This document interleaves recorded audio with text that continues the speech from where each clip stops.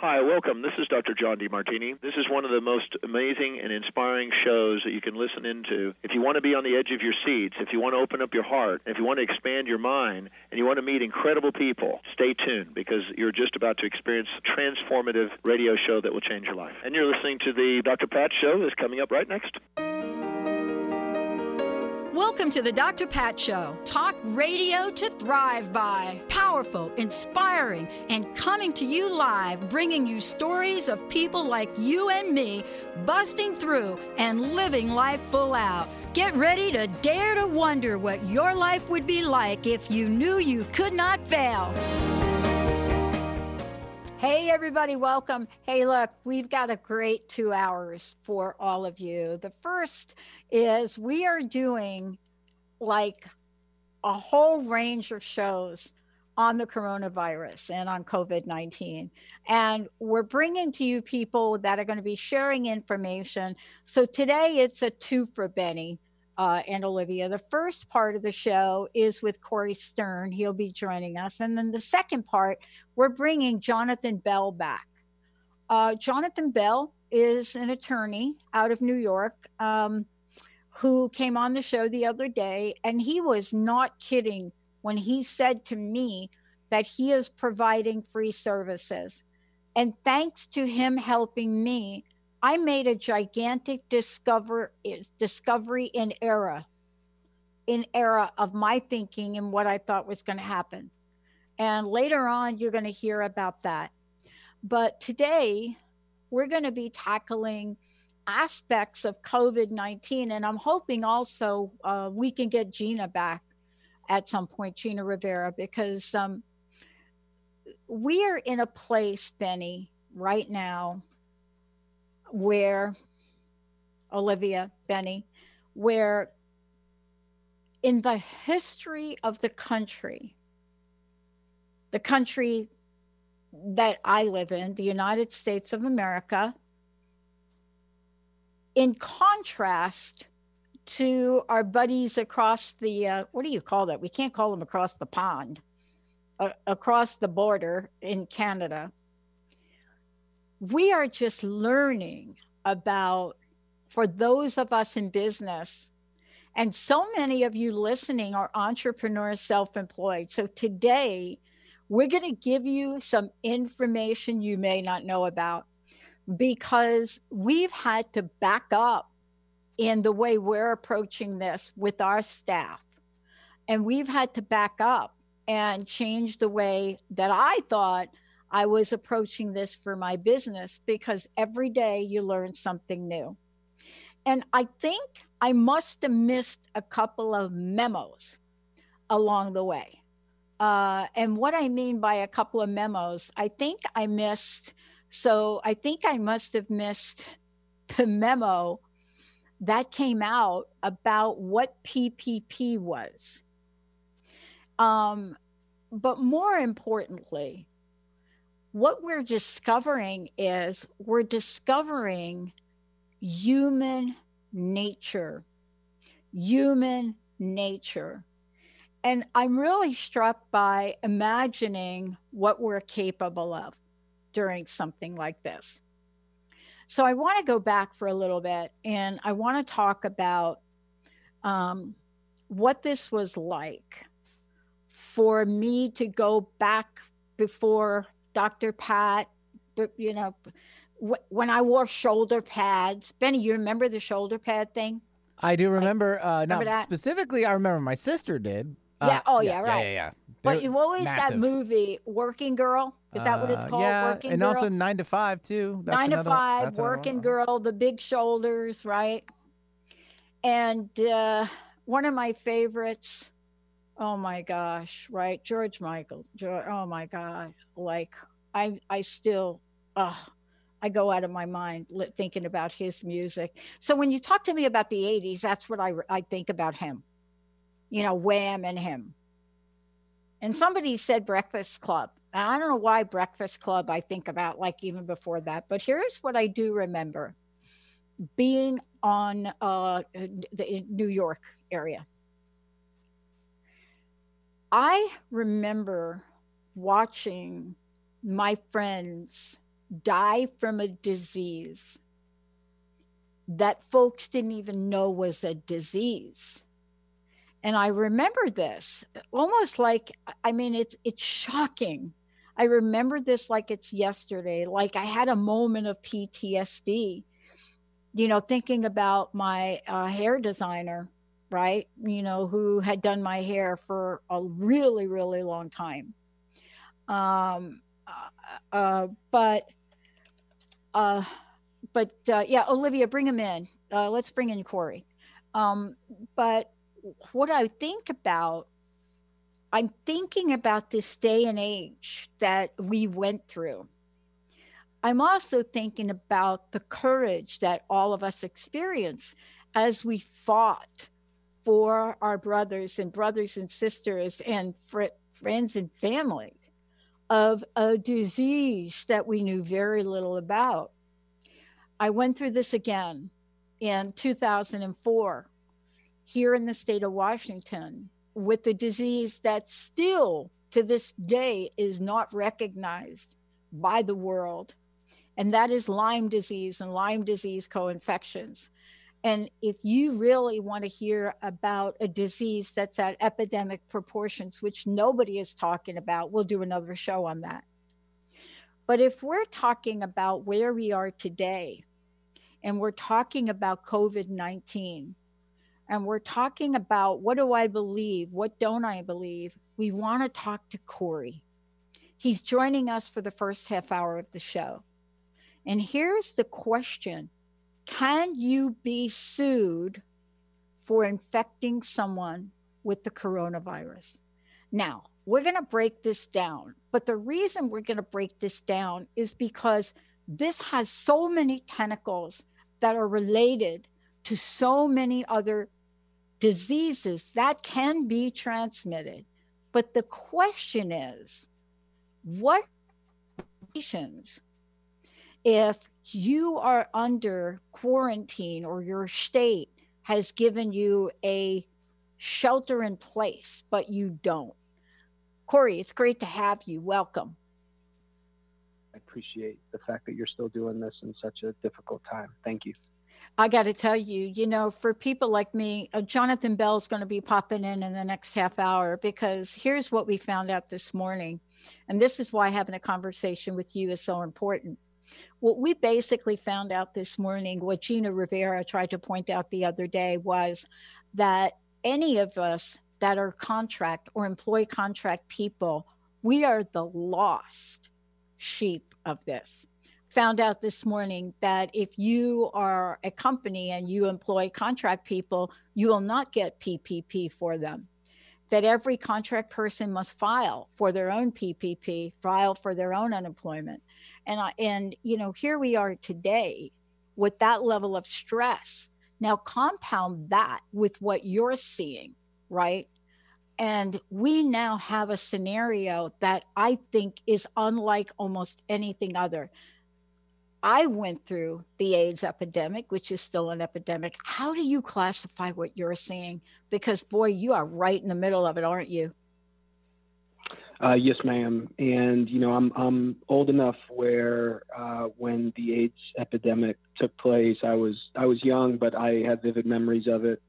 And I have very vivid memories of post 9/11, which are, both comparisons that people have made, before I just did. Mm-hmm. And, this thing is the great equalizer. It's affecting people regardless of age and gender and color and geography and socioeconomic position. And, children are having conversations now with their parents about things that most of us probably never expected to have with our kids. And, fifth graders don't get to do their elementary graduation, and high school seniors don't have a prom. And those things pale in comparison to people who have loved ones that are on ventilators for days or weeks and who ultimately die. And so this has sort of been the microscope on our society and showing us things about ourselves, not just as a legal community or as a society, but globally, just Mm-hmm. how are we functioning, and how do we relate to each other, and how do you show love, and how do you show patience in times of crises like this that have no real end in sight? Boy, you just nailed it. You just nailed it. And, the reason I wanted you on here, and we're doing shorter segments so that we can bring you back, Corey. We plan to do entire full channel series of segments, because when I first started out with this, Corey, and I said, we're going to have our own segment and channel, I had no idea. I had no idea what needed to be talked about. I want to ask you this question.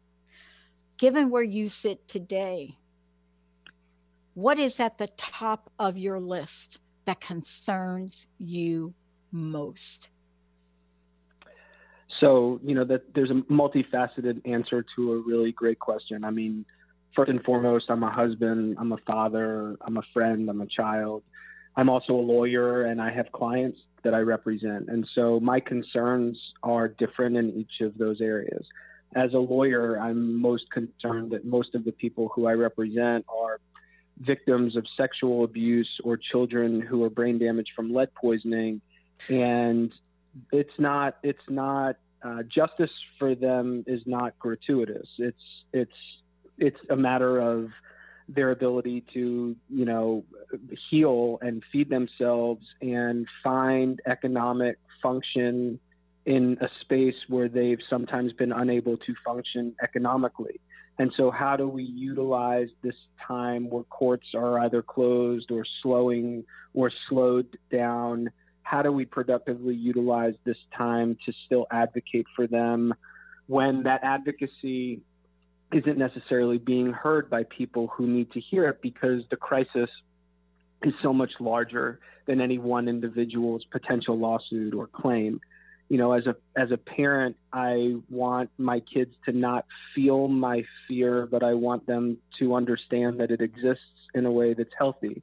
And my wife and I try to talk to our children about, those clients of mine that I just mentioned and what they're experiencing through this, and how everyone's life is so different, but affected in a really meaningful way by what's happening.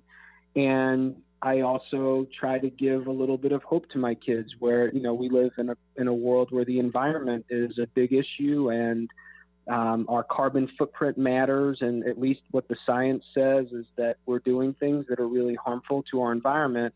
And I look at the last month, the last 5-6 weeks, and I think of what a wonderful moment it has been for the environment, because we've pretty much shut down in ways we've never have before. And so the air is cleaner and people are breathing better.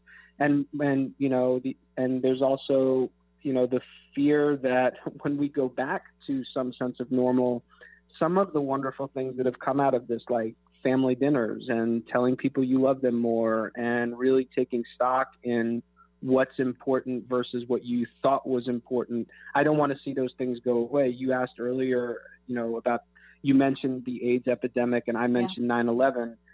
It's amazing how much has changed, but at the same time, how things have gone back in many ways to pre 9/11. People are not on a daily basis as conscious of, terrorism and domestic terrorism. And, I very rarely think when I get on an airplane or walk through an airport about 9/11, but for years after it actually happened, it was always at the front of my mind. And so as a lawyer, as a dad, as a husband, as a human being, I want to acknowledge what's happening and allow it to bring some good to my life and to the lives of the people that I love. But that's a really aspirational statement, and it's not as easy every day when you watch the news and you have family that's sick, and it's not as easy as I just made it sound. Well, look, I know this is a short interview and you will be coming back, but I want to talk about something that is really near and dear to my heart in a lot of ways. I saw this happen in the AIDS epidemic, then I saw it with Lyme disease, and that is, how we conduct each other, how we conduct ourselves with each other. If you have a disease, for example, that can be contracted by another person, and you are not mindful of that and pass that disease on, we have seen time over time really implications for what rights an individual has. And I know you've been first chair in some of the most important cases for children in lead poisoning, and so is your firm. But are we in the state now where people that are not paying attention to what they're being asked to do could in fact be liable for injuries that may happen to another? So the easy answer is yes, people can be liable. Yeah, that is the easy answer. Whether attorneys actually pursue cases like that, I mean, I guess it depends on who the person is that's not being mindful. If a tree falls on a car and destroys the car and everybody that's in the car becomes paralyzed, you might have a great potential lawsuit against the tree, but a tree doesn't have insurance and a tree doesn't have money. And lawsuits that are based on principle rather than, some economic benefit to the harmed, they aren't really lawsuits that most lawyers would typically take. So I think more likely what I think we will start seeing is in the criminal context. Anybody that would have in the 80s gone out and known they were HIV positive or had full-blown AIDS and had infected someone purposefully, I mean, they could have, and in some instances were charged with crimes. Yep. And I think that, I was on a subway in Manhattan in maybe early March or mid-March when sort of the coronavirus began having some legs, and I coughed. I remember having a little bit of a cough, and there was a woman across from me who looked at me as if I was her fear. And my first reaction was, what the heck? I'm healthy. Why are you looking at me like that? I didn't say that. But as I thought about it, I thought to myself, my God, if I'm coughing, I probably shouldn't be on the subway. Like what, and so I think that the legal system provides both the civil remedy in the situation that you described where someone infects someone either intentionally or negligently. The criminal codes that we have across this country in each state provide for criminal liability for potentially infecting people.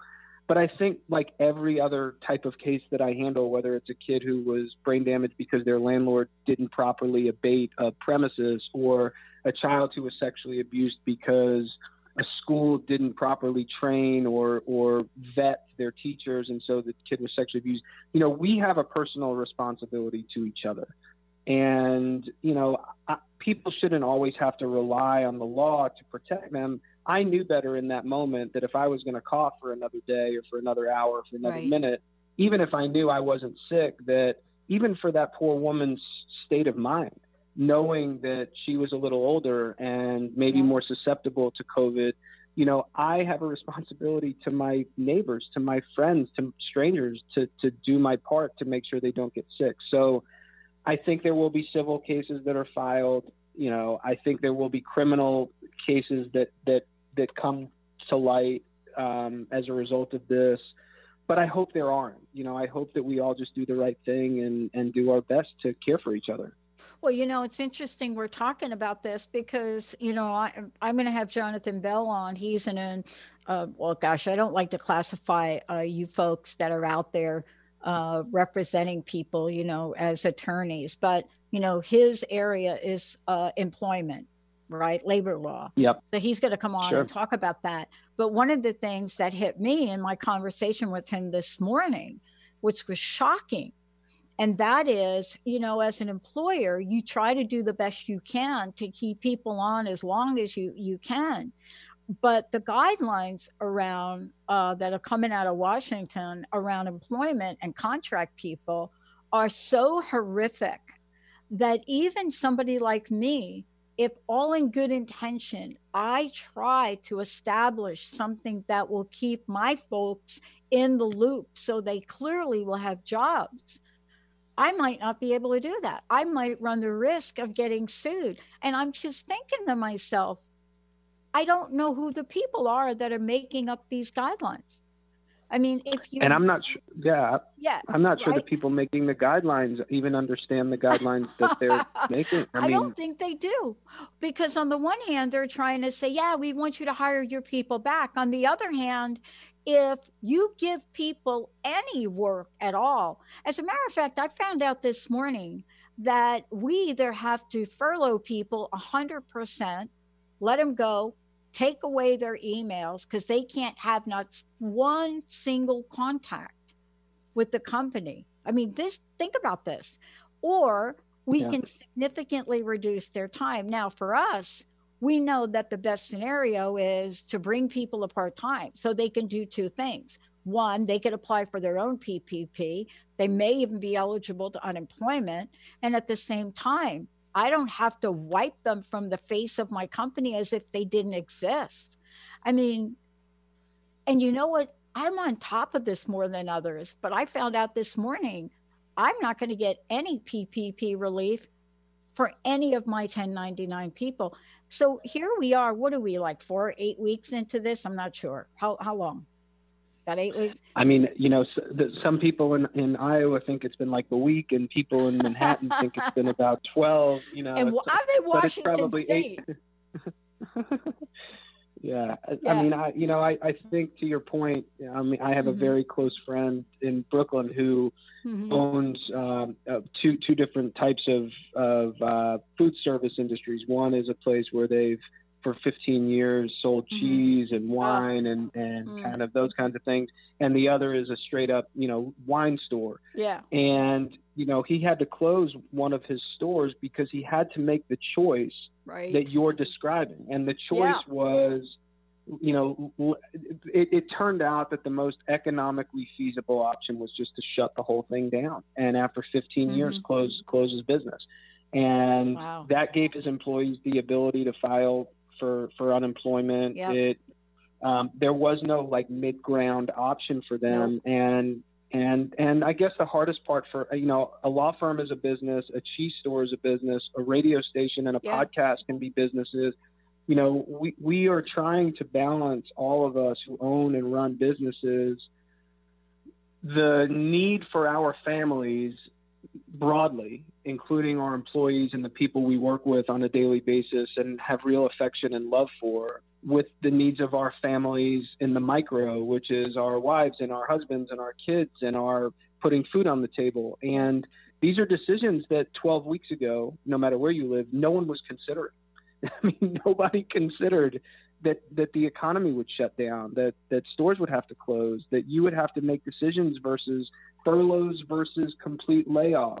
Yeah. The acronyms PPP, these are things that weren't in our conscience. We're talking a different language today than we were 12 weeks ago. And one of the beautiful things about it is it's where you find sort of the best in people and also the worst in people. But I every night get online to look at all the different places in New York City where people at 7 p.m. are hanging out their windows, banging on pots and pans and clapping and hooting and hollering for all the first responders and all the folks, because it gives me that same sense. And I'm a flaming liberal, but when George Bush went to ground zero after 9/11, I remember getting a knot in my stomach and a lump in my throat and tearing up because of the fellowship I felt with so many strangers and with him in that moment. And so a lot of good will come of this.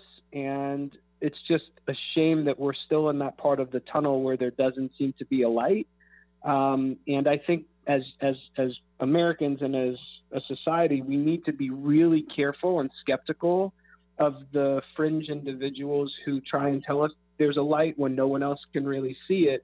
Because in times like this, we'll cling to any type of positivity and hope that we can, even if it's not supported by science. And I'd rather dig in and be in it for the long haul and know it and do the right thing than to try and sprint toward a finish line that doesn't really exist. Yeah, and I think what you're pointing to, and I know we got about 3 minutes left, but I'll tell you what you're pointing to that is really hung heavy on my mind and my colleagues' minds and my attorney's mind And that is the government agencies that have dangled out a return to work and a heightened economy by a certain date.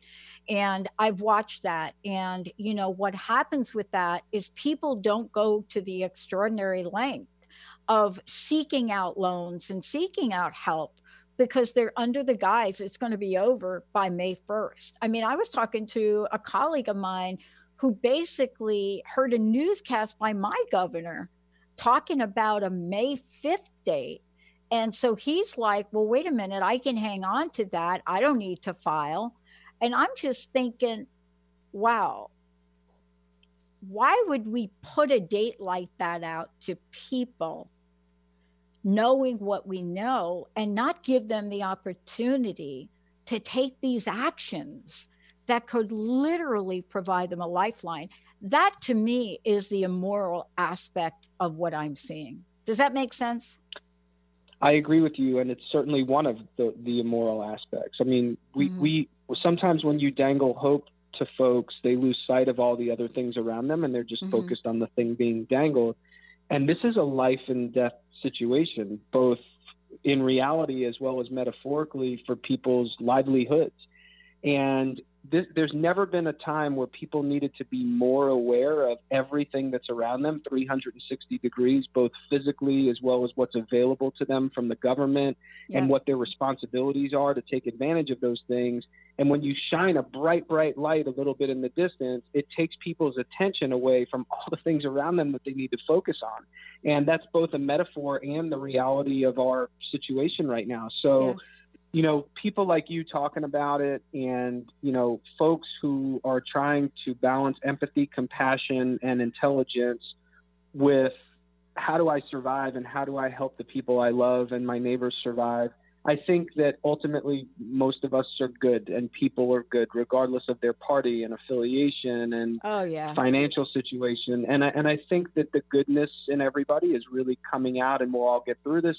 But everyone from the top down needs to just remember that we really are all in this together. And, you know, and honesty is gonna lead people far better, and people will be more appreciative in the long run of the truth, no matter how hard it might be to taste, versus false hope, which ultimately angers people when the false part of it comes to light. Yeah, no kidding. I studied the consequences of broken promises 10 years. I wrote a body of research that won awards on psychological contract violation. And what you just talked about is the number one leading cause of mistrust, what you just talked about. Corey, can you please tell folks how they can find out more about you? And thank you for today. We will be having you back. Well, I'm so honored to have spent time with you, and to the extent anybody's so bored that they'd want to find me after hearing me talk for a few minutes, I want to hear you talk more. my law firm's website is levylaw.com, levylaw.com, and I'm on Twitter at CMS1000, and you could also just Google search me, Corey Stern, CoreYStern, and anybody that's got a child that's ever been hurt, A, I'm sorry, and B, I've spent my professional career trying to take care of those people. So I'd love to help if I ever can. And if I can't, I'm always happy to send people to someone who I think could. All right. I love it, Corey, and I hope you will come back. We're going to take a short break. This is our COVID-19 update. We are taking your comments and your questions. 1-800-930-2819. We'll be right back. Hey, how's it going? If it's stressful or just plain exhausting, New Light Living is here to ask, is this the way you want to live? Join me, your intuitive spiritual life coach and host, Ulrika Sullivan, every week on New Light Living. Discover the power of creative tools to start living every day as your ideal dream day. See your life in the new light. To learn more, visit newlightliving.com. The Truth is Funny. Shift Happens with Colette Marie Steffen is excited to welcome Karen Benton as a monthly guest host. Tune in on the third Wednesday of each month at 8 a.m. Pacific Time to regain confidence and trust in your capacity to create change in your life, your health, your family, and your well-being. Karen Benton is a mother, nurse practitioner, certified body talk practitioner, Franklin Method instructor, and owner of Limitless Living LLC. For more information about Karen, visit KarenBetton.com. Your eternal purpose is calling out to you each and every day. Are you listening? Tune in to Dynamic Destiny Radio with Coach Pete Cafarcio every first and third Wednesdays at 9 a.m. Pacific on TransformationTalkRadio.com. Learn to be your authentic self and live the life that you were destined for. Learn practical tools to discover your purpose and conquer other fears that keep you stuck in a life of mediocrity. Learn more about Coach Pete by visiting PeteCoaching.com. Have you lost a loved one and would desperately love a sign to prove that they are okay? Here's a tip for you. Be curious. Keep an open mind about everything. The proof will come from the most unlikely places. The messages promise to challenge your current beliefs in what you've been taught. Accept and appreciate all, no matter where they come from. I'm Angie Corbett Kuiper. I would love for you to share your signs from beyond on my closed Facebook page, Beyond Grief. Did you know that all of the shows on the Transformation Radio Network are available as podcasts to stream or download? Really? Check us out. Go to transformationradio.fm. We have business shows, spiritual shows, energy healing shows, and pretty much everything in between. Something for everyone, guaranteed to inspire, educate, and transform. We are transforming the world, one listener at a time. Break your snooze button habits for good with the Soul Stretching Sisters on the I Am Power Hour with me, Terry J. Walker. And me, Dr. Pat, on TransformationTalkRadio.com. Pump up your spiritual muscle as we share stories, Aspire higher, and live a whole lot larger. To help you unleash your powered up, pumped up, I Am Soul Stretching Success. Anything can happen when we take to the airways. And all things become possible during the I Am Power Hour. Hey, everybody, welcome back. It's so great to have all of you tune us in and turn us on. Hey, look, I want to just say to everybody, Jonathan is joining me. Jonathan Bell is joining me here again today. We're going to give everybody, this is our COVID-19, and I have to call it a good news segment, a good news update. And now, why would I call it a good news update? Here's why. The other day when Jonathan was on, you heard us talk about the fact that he and folks, I guess, at his law firm, they are bringing information. He is on the forefront. How do I know that? Is because I got on Facebook, messaged him this morning, and we're going to tell you a little bit what I was messaging him. And he immediately reached out to help me, and more importantly, connected me with somebody else. So when I say that beyond being a fantastic attorney, representing labor law across the country, you know, he and what his colleagues are doing, mostly him, I think at this point, they are doing what Gina Rivera is doing for Business of One people, connecting and providing information. So I don't know what I don't know. And today, Jonathan, I know even less than I thought I knew. How are you? How are you doing? Oh, did we lose Jonathan? Sounds like we did. All right. We'll get him back. Yep. But let me continue while we get him back. And hopefully, Olivia, I don't know what happened there. So I reached out to Jonathan this morning, Benny. I was like, I don't know what's going on. Mm-hmm. So here's what happened. So I built a relationship with my bank regionally, right? I have my own regional consultant person. Right. Because I did a bunch of interviews with the head of small businesses for my bank. Mm-hmm. And I've been working with them, and banks were not taking applications up until about 2 weeks ago. They just weren't.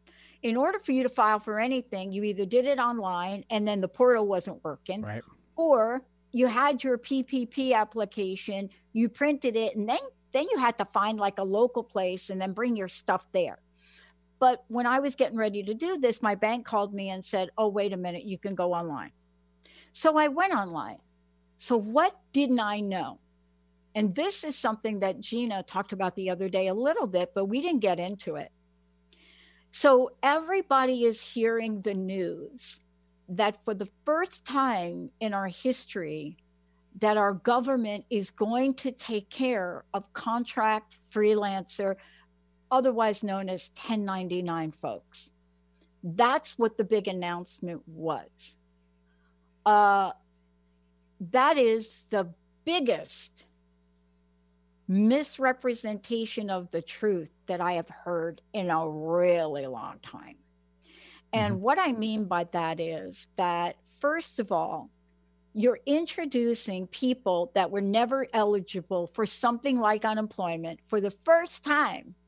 They are now in a place where they can, quote, apply. But then you apply. So the first thing that happens to you when you apply, you get rejected right out of the gate. That's number one.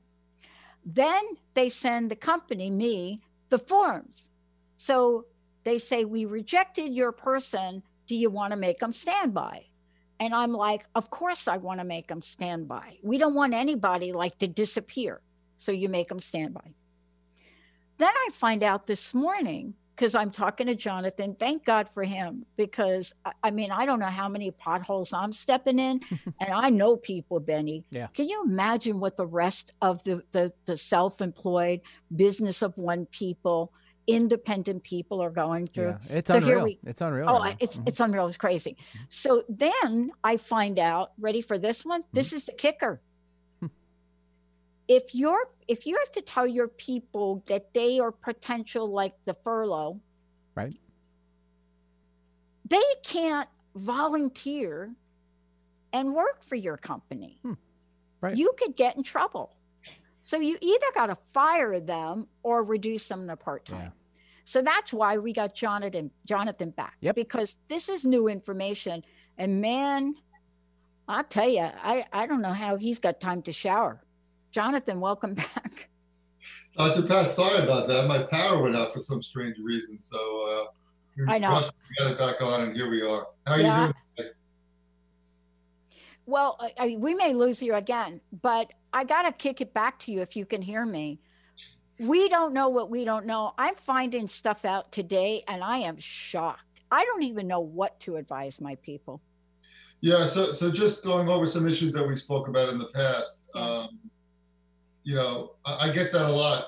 You know, some people, the employees want to continue to work for their employer because they like their employer, they're treated well, and the employer sometimes is not in a position now, given the economy, to keep them on. They're saying, listen, I'll file for unemployment, but don't worry about it. I'll continue to work for you. I'll work from home.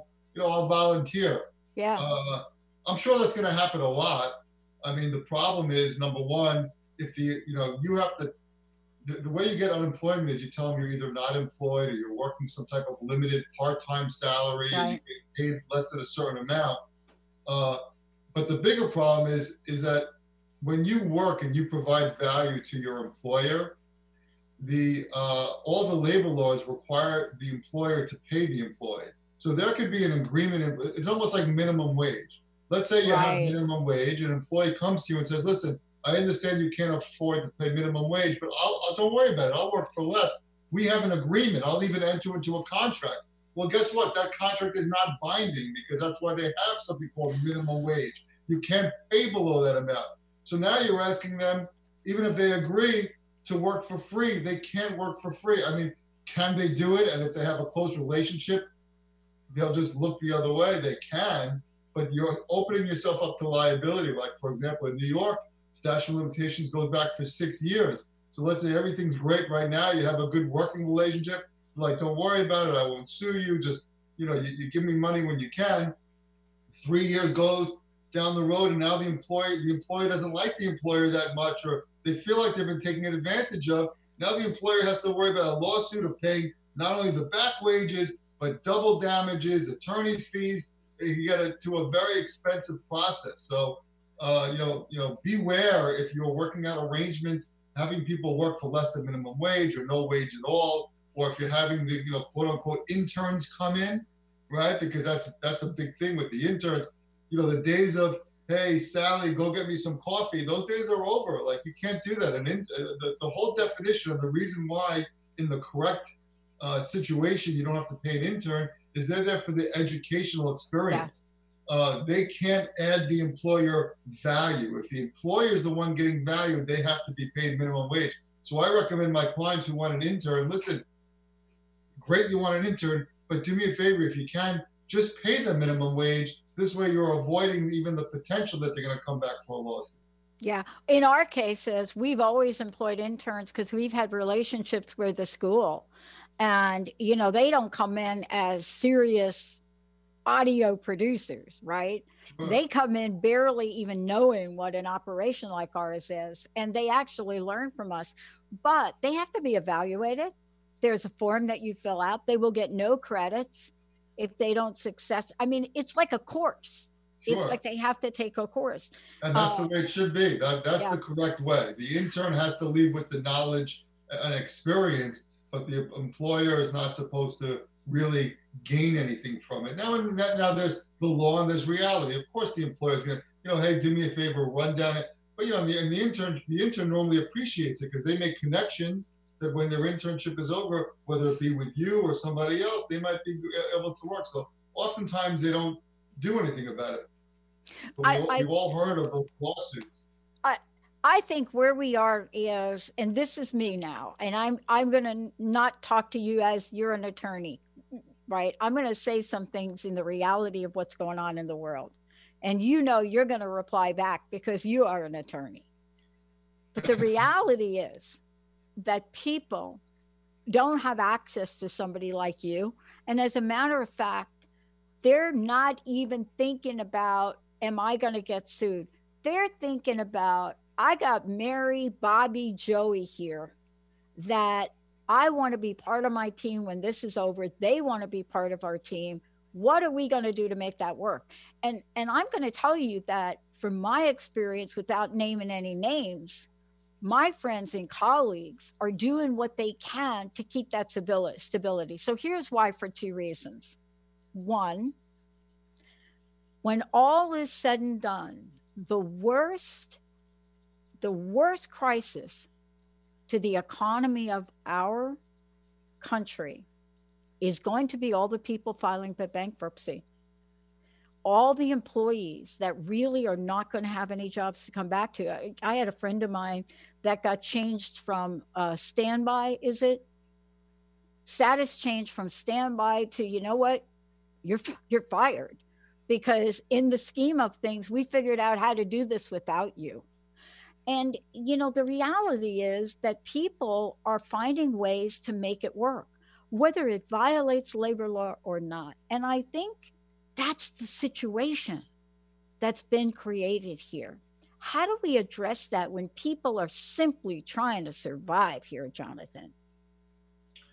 It's tough. If you asked me this a month or 2 months ago, before this whole pandemic, people, businesses were surviving and doing well, and a lot of employers, they don't want to deal with the HR problems on their own, but they're not big enough to have their in-house attorneys or HR people, and they would essentially pay a lawyer like me a consulting fee. Yep. Essentially what I would do is I would go over their handbooks, I would go over their employee contracts, I would consult with them as to how to properly hire and fire.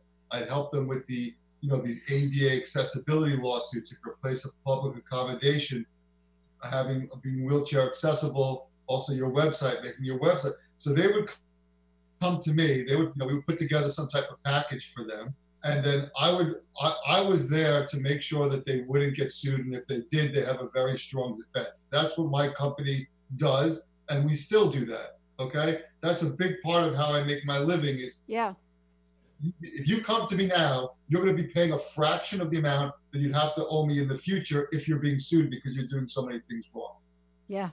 Classification, independent contractor versus employee, all this kind of stuff they come to me for. And that's what I would do. Now, I've transitioned because of what's going on. And I said on your show before, I'm giving out free advice on how to deal with this situation.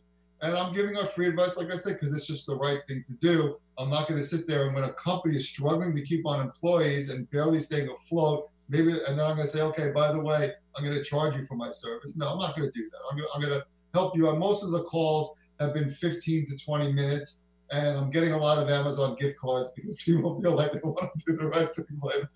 So I've been doing that.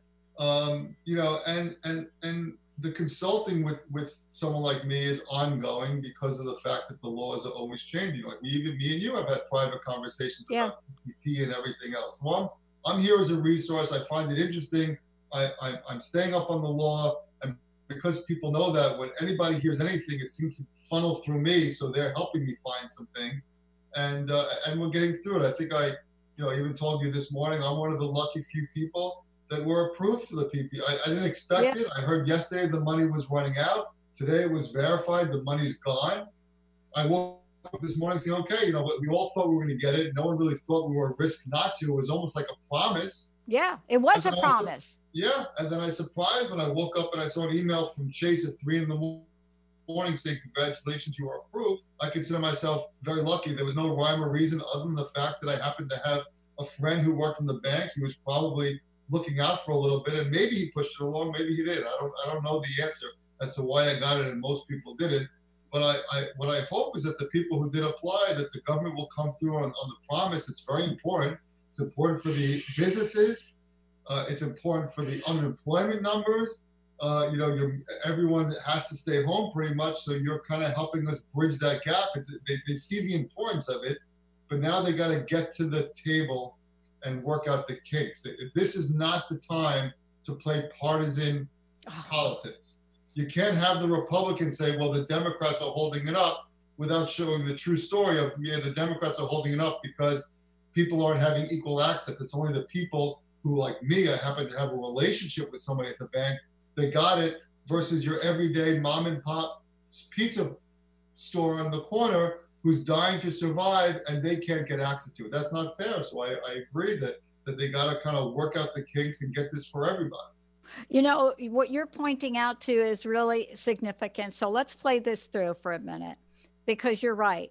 So somebody sitting in Washington somehow thinks in their formula that, and I've been tweeting them, and I've said, you people need to go online and try to file this for yourself. You need to go online and try to answer that question that says, you know, are you an owner or are you it's a ridiculous question. If you answer yes, then you got to fill out the information again. Then it sounds like you're not really owning your company, that somebody else is owning it. So second time around, I said, no, I'm the one. That's it. Then you get to a box that says, oh, are you an owner or are you something? And you have to check both boxes.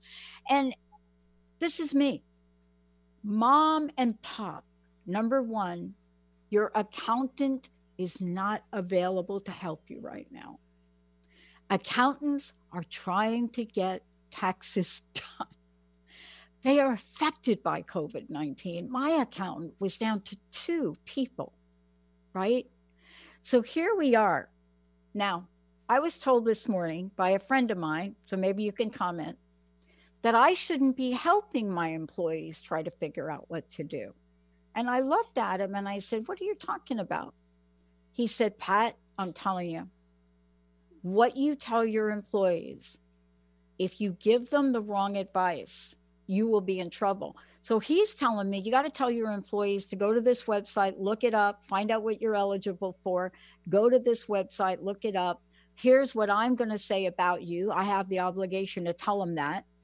Here's what I'm going to say. You're reduced now to 5 hours a week. I'm going to say that, right? Whatever that is. But I'm not used to operating like that, Jonathan. I'm used to operating it like helping people. Right. And not worried about if I'm going to violate some labor law or get sued. Yeah, I don't see any lawsuits like that. I'm the type of person too that I have my staff. To me, I make them feel like it's a family because they are family. The way that I run my business is I feel like I work for them, not that they work for me. And if there's any way that I can help them, I'm going to help them. You're not an attorney. You're not giving legal advice. You're giving what you think is right, and you're being honest. So I would continue to do that. I can't imagine any lawsuit being filed against you because you gave them your opinion on how to do something and you might have been wrong. I just don't see it. I mean, the typical lawsuits, involve, not paying people properly who are working overtime, not giving them time and a half, or some type of, discriminating against someone, sexually harassing. Those are where the cases are. And what the employers who have to be more concerned are the ones who are, when an employee comes back and said, listen, I tested positive for COVID-19, you got to do the right things in the law in those situations as far as the paid sick leave. You can't just turn around and fire them, unless if you're firing everybody because your business is closing, then you can fire them. So it's still an important time in certain issues to be contacting a labor attorney, and you want to contact someone who knows what they're doing and reading the new laws every day. I mean, that's really the key, because whenever I advise a client, I say, listen, I'm advising you today, and I give them the date. That doesn't mean that things are not going to change tomorrow and the next day. So, keep me on speed dial. And if I think of it, I'll try to contact you too if it affects my advice from the day or two before. It's just like these PPP loans. When they first came out, what they were supposed to be, you're just constantly hearing about changes. And first they were saying that even when you apply for the loan, you could consider your rent and utilities and independent contractors. And then it seems to kind of change as things goes on, and then you kind of learn what the truth is. But now, what it is they strictly give you the number based on your payroll. That's it. And then the forgiveness part, you could then pay your rent and utilities as long as it's less than 25% of how you use that money within the 8 weeks time. Well, and let's make sure people have your information, because Jessica and I this morning woke up amidst whatever it is, running out of money, New York Times, all of the news. But we came to a thing we're going to do. But before we do that, how do people find out about you? How do they get access to you? Okay, the best thing is to go on my Facebook page, where I'm constantly putting up new videos about new and changing law. That's my free advice to everybody, for everyone to know. It's a perfect place to start. As far as contacting me, you could always call me on my phone, which is 855-JOHN BELL, JONBELL, or shoot me an email. It's on the website or through Facebook, how we've been communicating. The great thing about social media is that there's 100 ways, and I check them all. They always come to my phone, and I try to respond to everybody. If I don't respond after a day, hit me up again. I'm not purposely ignoring you. It's just a lot of people are taking advantage of it. I'm glad they are, but I'm only one person. I know. I so appreciate you. Look, I want to ask you one last question. Looking ahead a little bit, I know not a lot, a little, what should people be most mindful of to be on the lookout for? So if you're small business and you're getting frustrated now because they're not even taking applications for these PPP loans, that's the big one in my mind. It is for whether it be for yourself, because you can get money for yourself, up to the average of the 100,000. Like if you make over $100,000 and you're self-employed, you'll get about $20,000 in this loan that could change to a grant. So that's needed money for somebody who's self-employed. So that's what you want to look for. For people who I've been getting a lot of calls. John, I've been trying to file for unemployment, trying. What should I do? My answer is keep trying. Just patience and persistence, and eventually you'll get through, and eventually you'll get the money. That's as much as I could say for the people who are now unemployed. And ultimately, I think that things will get better, and things will have to get better. Just keep motivated, keep being positive, and focus on the fact that this is just one small chapter of an entire life, and everybody's in the same boat as you. So when you're scared and you can't pay your mortgage or your rent or your car, everybody's feeling that pain. So in that group together, when you come together, you realize that you're not the only one, and you find some strength in that. Absolutely. Thank you, Jonathan. We'll be hearing more from you. Thank you for the update. And again, thank you for all you're doing. Terrific. Thanks for having me on. And for those of you out there, Jessica and I did come up with an initiative. We're literally going to fast track our crowdfunding effort that we were going to do anyway for our technology. So we are going to pull out all the stops on what we can offer to people and how you can support us. Thank you all very much. We'll see you next time.